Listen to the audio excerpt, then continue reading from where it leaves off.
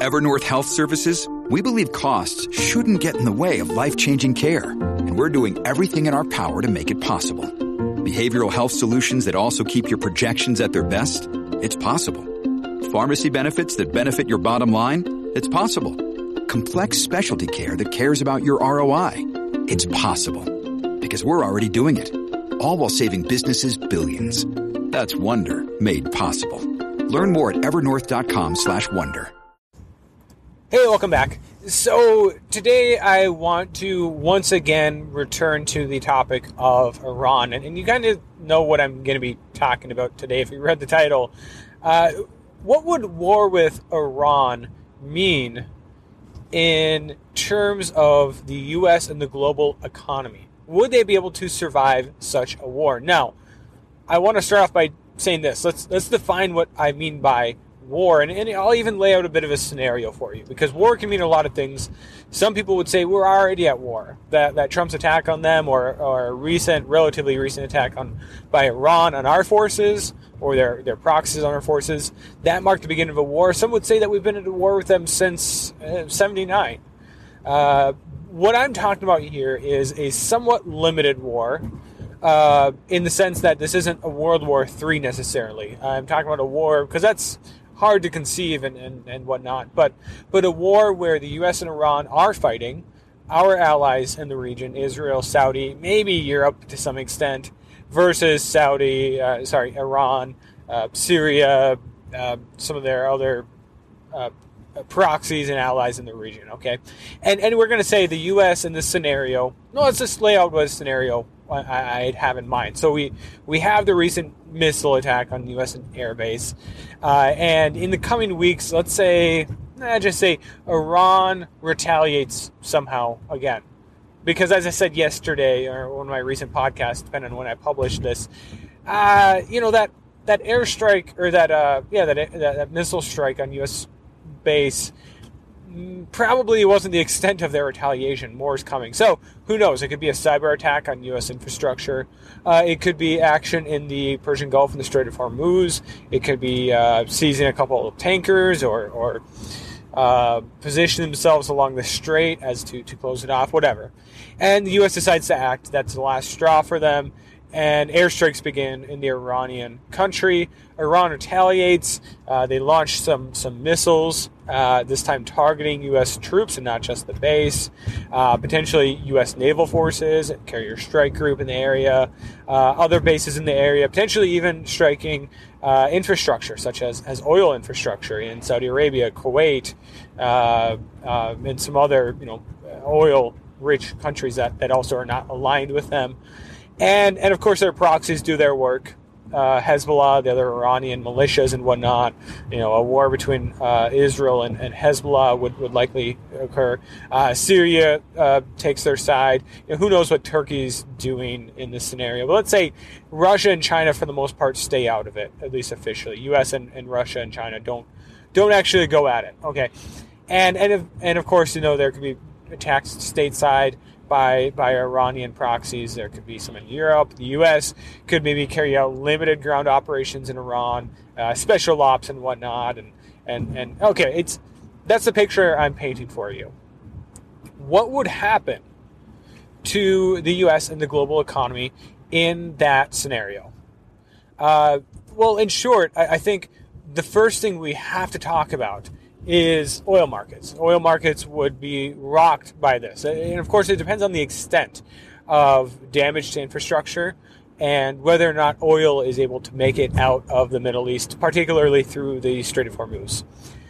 And in this scenario, we're going to say there's moderate to severe damage to the infrastructure, and it's cut by 80%, the amount of exports out of the Middle East in terms of oil because of damage to Iranian and Saudi and Kuwaiti and whatever else facilities, that 80% cut. And so I think that's a good place to start.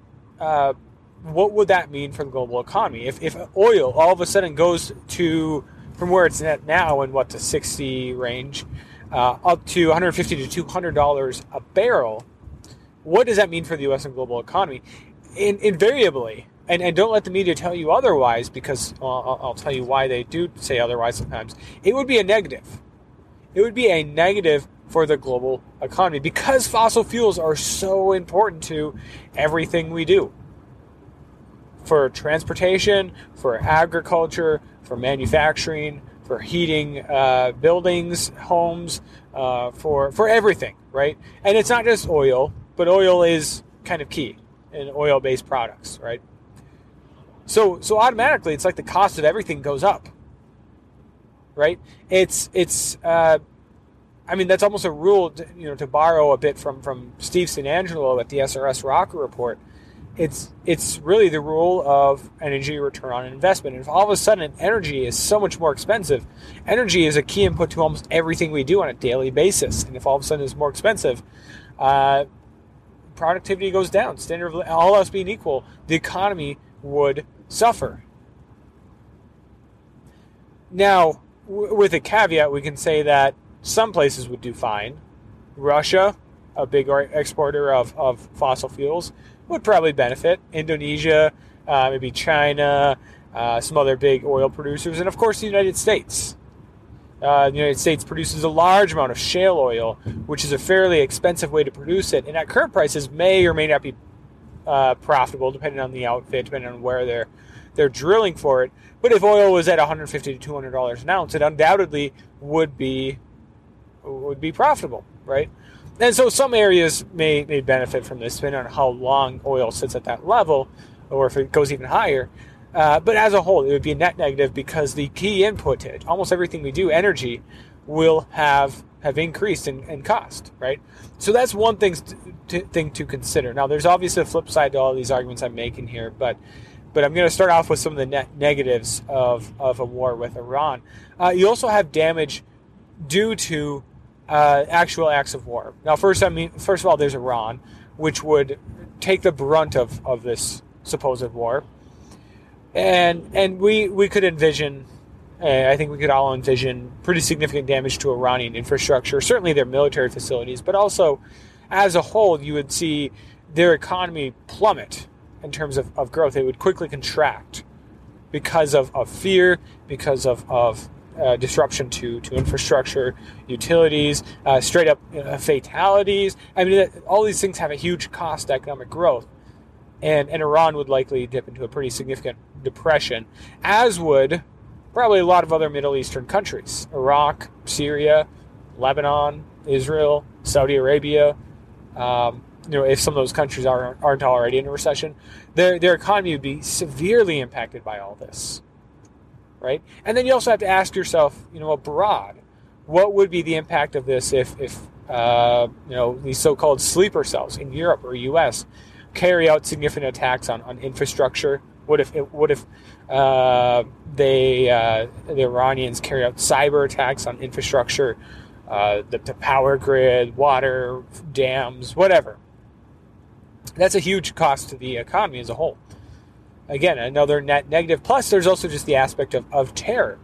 If terror strikes are carried out in Europe or the United States and they're significant enough, and there's a perception by the public that more can come, that overall is conducive to an environment of fear. And fear, unless we're talking about maybe like the gun industry, which might benefit, or something along those lines, armored vehicles, body armor, sure.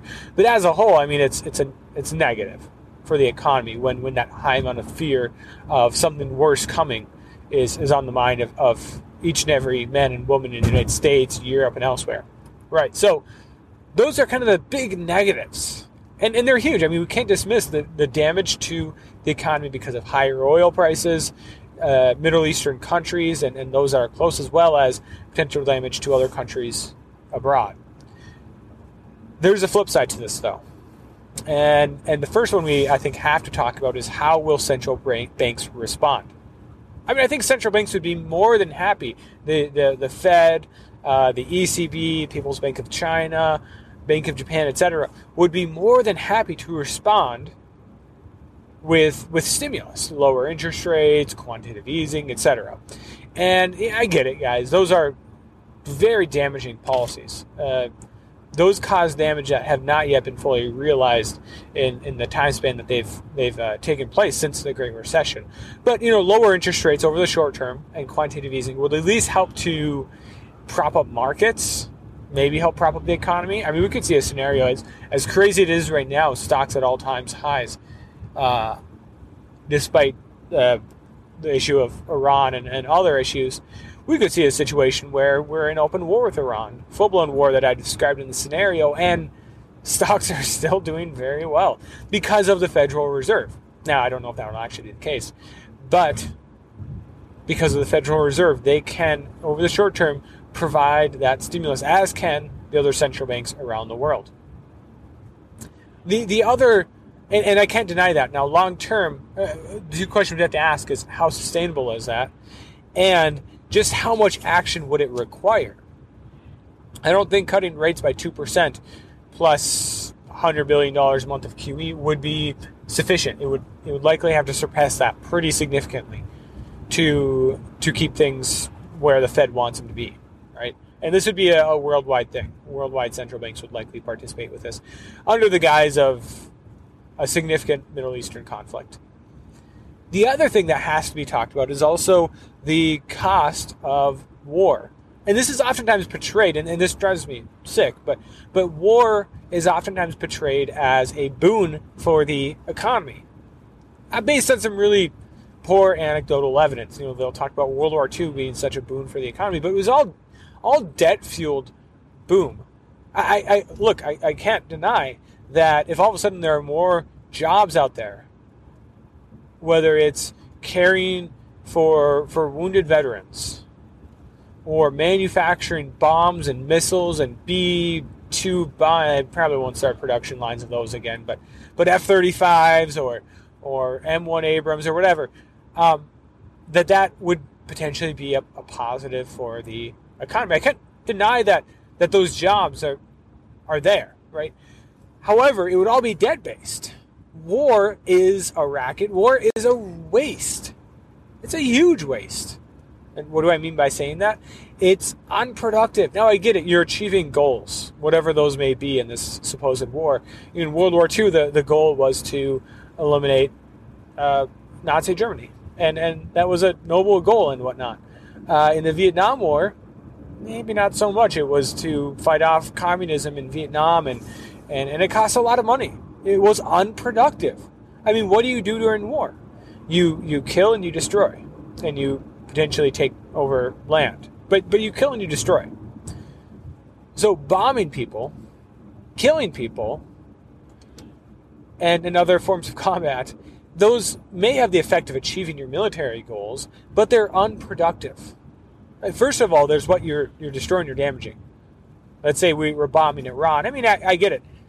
Iran is whatever. They're supposedly our enemy, and who cares if they get bombed? Well, guess what? It still damages global economic growth, and it still can throw the global economy into a recession, right?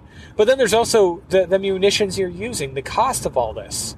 I mean, how much does it cost, honestly, to get a B-2 bomber or F-35 or F-18 or whatever off of the runway or the aircraft carrier?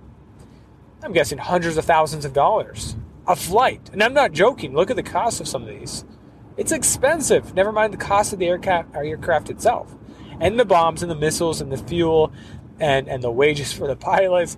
War is expensive. And it's wasteful. It's unproductive. Right? And so, I mean, and this is such a pervasive argument that war would stimulate the U.S. economy. To which I would answer with this question.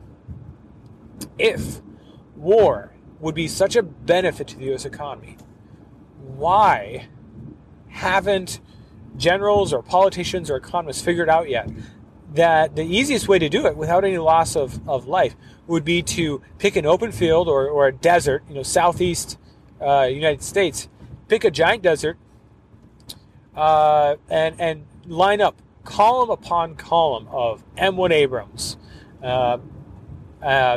F-22s, Bradley assault vehicles. Throw in there a whole pile of explosives and munitions and M4 carbines and anything that the military could potentially use. Throw a whole pile of 5.56 ammunition in there. Throw it all in there. Anything the military would potentially use. Airlift a destroyer there with a whole bunch of, okay, it's not realistic, but let's throw a destroyer in there, right? Pile it all up and bomb the crap out of it. Blow it to pieces. Drop some MOABs and some other munitions on this military equipment. Sounds pretty crazy, right? No, of course it is. It's so incredibly wasteful. Like, yeah, you got some jobs to build all that equipment, and now you have to replace it, and great. Does that qualify as a boon for the U.S. economy? No, because that's all debt-based and is unproductive. I'm serious. People believe this. And the argument I'm making here is it's bogus. It makes no sense, right? It's akin to those that say, and again, economists legitimately say this, hurricanes are good for the economy. Why? Well, they blow over a bunch of houses and break windows and tear off roofs, and think of all the jobs that are created to manufacture those windows and that sheetrock and the cement and whatever else, and then actually install it on the houses and build new houses and the cleanup effort. And think of all the jobs that are created by hurricane. The hurricane industrial complex, severe weather industrial complex. I'm joking, obviously, but I'm not joking. I'm dead serious when I say people believe that is good for the economy. And when you look at the numbers, sure, GDP actually can appear stronger because of that. Same thing goes for war, because of the jobs, because of the production, produced materials and whatnot, the purchasing of those materials, sure. But it's wasteful. I mean, can you honestly say that if we had a Category 5 hurricane strike Florida, can you honestly say that's good? The economy is looking up with all of this recent tropical weather. No, not at all. I hope not. That's pointless. That's wasteful. It's destructive. It's not good, because that money, whether we're talking about money used for an Edwin Abrams or sheetrock in a house, that money could have been used elsewhere. It could have been used, thrown in savings. You could have just not taken out that debt in the first place, whether it's consumer, corporate, or at the government level. You could have used that to create other jobs. You could have used that to increase the overall standard of living. You could have used it to whatever. And instead it was used in a way that's ultimately unproductive. Necessary, maybe, in the case of cleaning up and repairing after a hurricane, but pointless in the case of a war with a foreign power. And so, I mean, I think that's, this doesn't sum up my answer, ultimately, of would this collapse the global economy? It would be a net negative, though. Hugely net negative. Even if GDP numbers over the short term maybe find a bit of a boost because of it, it's a net negative. Don't let anybody tell you otherwise. Now, would the global economy, the financial system, the fabric of our financial system fall apart in this scenario? Well, on one hand, you'd have a very accommodative Fed and other central banks. On the other hand, we're looking at a very high-risk event for stocks, for the oil market, and overall, you wonder, that high amount of fear, what would that do to consumer confidence? What would it do in terms of liquidity in the system? I'm convinced that a major war with Iran could, or whatever major war we're talking about, could potentially be what helps set off a major financial crisis or global economic collapse. Now, I also know that any major war with Iran would also coincide with central bank and central government action to stimulate the economy. But look, every passing day, we're getting closer and closer to where that doesn't matter. In relatively peaceful situation now, we're getting closer and closer because it's been tried so many times. Following the recession, the Great Recession, following the European sovereign debt crisis, following the Chinese growth scare in 2015, 2016, following the more recent trade war stuff, which is all still going on. central banks, governments have stepped in with credit growth and liquidity. Tune into my recent podcast and know what I'm talking about there. But the nature of those things is that they are less effective as you apply them over and over again. It's a law of diminishing returns. All right. So ultimately, it's going to be less and less effective in actually stabilizing the global economy. And it's going to get to the point where debt is so high, balance sheets are so large, excuse me, then there's so much disruption in other markets like the oil market, other fossil fuels, precious metals, stocks, you name it, that the Fed and other central banks and governments are going to be unable to stop this train wreck from ultimately happening. Right? And this situation I'm laying out of them being unable to stop it's equally plausible under peacetime or wartime conditions, with some differences. I mean, maybe the central banks are going to be more willing to do it during wartime situations, but they're going to be willing either way, and their ability to stimulate the economy is going to continue to decline. So I don't know if it's going to be war with Iran, but the potential is absolutely there. War with Iran, North Korea, any other major global conflict would have the potential to set things off in the economy in a big way. And on top of all this, you also have the risk of inflation. I mean, government spending, war, quantitative easing, lower interest rates, all of those things are also going to pile on the impact of inflation on the average consumer, the economy as a whole, and whatnot. And that's, I mean, inflation is probably the last thing the government would want during a war. Granted, government statisticians, Bureau of Labor Statistics, what's the other one? Bureau of Economic Activity or whatever, BEA or something like that. They would mask these true numbers, I'm sure, just like they have for years. The true amount of unemployment, of inflation, GDP. But when it's all said and done, what's real is what matters. It's not these phony numbers. And so, yeah, I think the potential exists. However, don't hold your breath for a war. And also don't think that it's going to take a war to set all of this off. It very well could happen in peacetime conditions. So that's my take today. I hope you enjoyed today's podcast. Hope this has been, a good mental exercise to go through. Let me know your thoughts. Comment down below. Leave a review if you're in the podcast world, or shoot me an email at w23matt@gmail.com. I know I have at least one email to reply to from earlier this week. And finally, for those of you still on YouTube, I hope you guys know that in the not-too-distant future, you very well may be outnumbered by my podcast listeners. So why don't you join the crowd over on the podcast world? I'll depending on when I publish this, may or may not leave a link down below in the description. But just go to your favorite podcast platform. Apple Podcasts, Spotify, install one on your device, or you can Google podcast platform. And then once you get there, just Google Silver Fortune. Depending on what you're using, you may or may not need to create an account. But subscribe to me, start listening over there. Get away from this YouTube business, which so often tries to silence voices they disagree with. Really leaves me at the whims of the algorithm, the almighty algorithm supposedly, and all that. You guys know all this. I've been telling you guys this for a while, but I did want to update you guys. I'm seeing a ton of growth in the podcast world. I'm incredibly thankful for that, but I'm still holding out for a lot more of you to follow me over there. I'm talking hundreds of views. So, of views, yeah. So anyways, check me out over there. As always, thank you from the bottom of my heart for tuning in to today's podcast, and God bless.